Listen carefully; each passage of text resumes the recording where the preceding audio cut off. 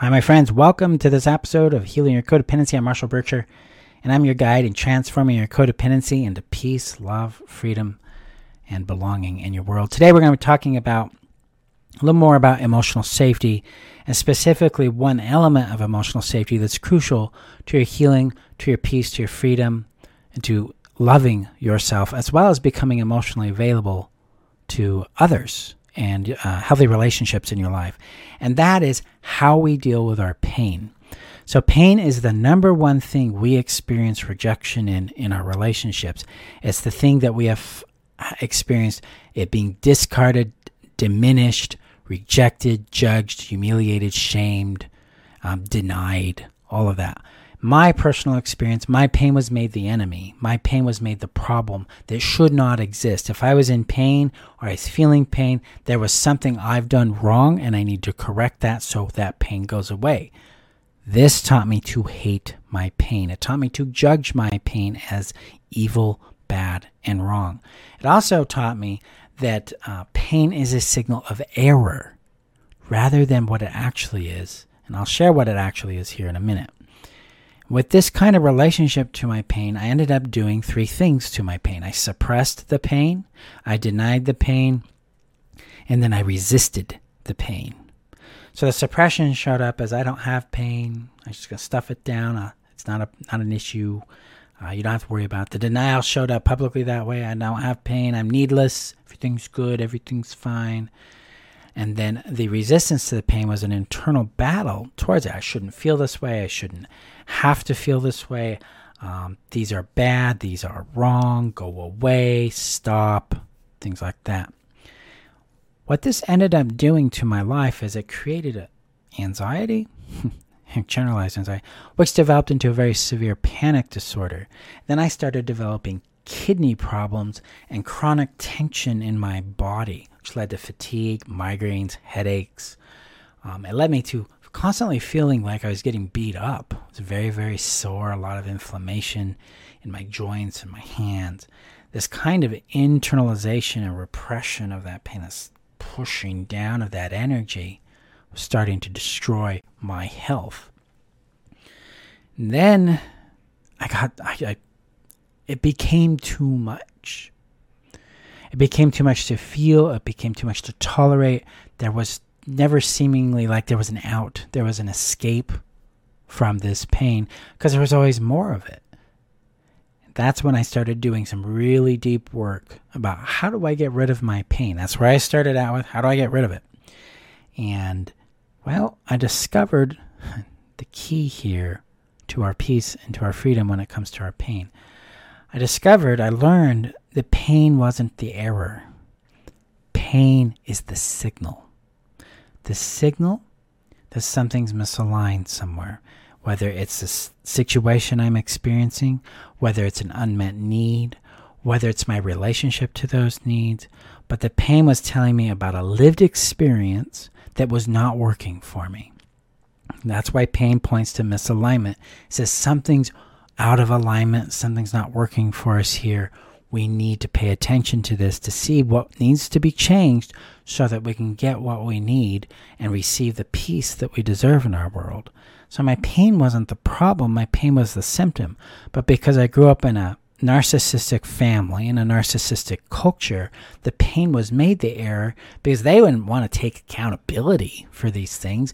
Pain was something that they abhorred or that was something I deserved and earned, right? But it couldn't be them. Their behaviors in no way are painful. I only feel pain because of my problems and my issues and my beliefs or my traumas.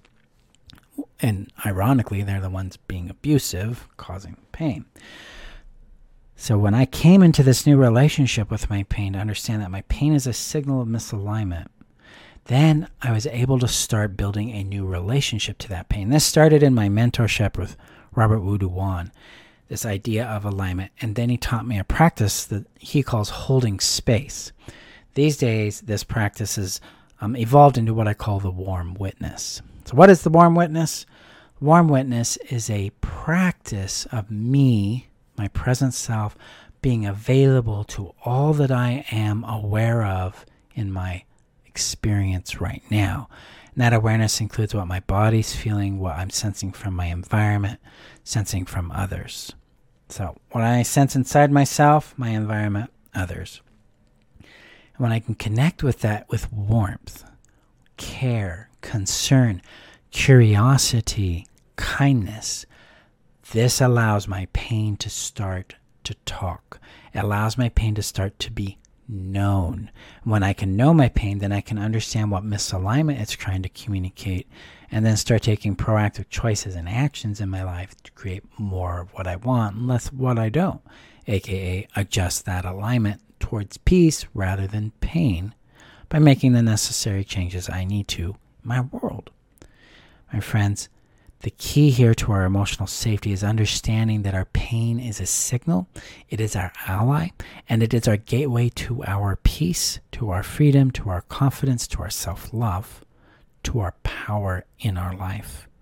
So when we receive our pain with warmth, care, curiosity, it allows us to start feeling like we matter to ourselves, that we are real to ourselves, that we value and respect ourselves, and that we treat ourselves with importance and with kindness. So how do we do the warm witness? One of the first initial steps in this is simply to acknowledge what you feel, give it a name, and let it take up a little bit of your time, attention, and energy. That's it. Give it a little T, time, energy, and attention.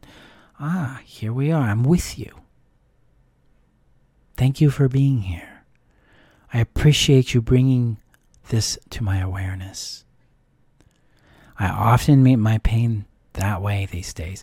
Now, when I initially started, I had pain about feeling pain. I had a lot of anger about my pain, a lot of hate towards my pain. So I started there. I said, hey, of course I hate my pain. I've been taught that my pain is keeping me from what I want.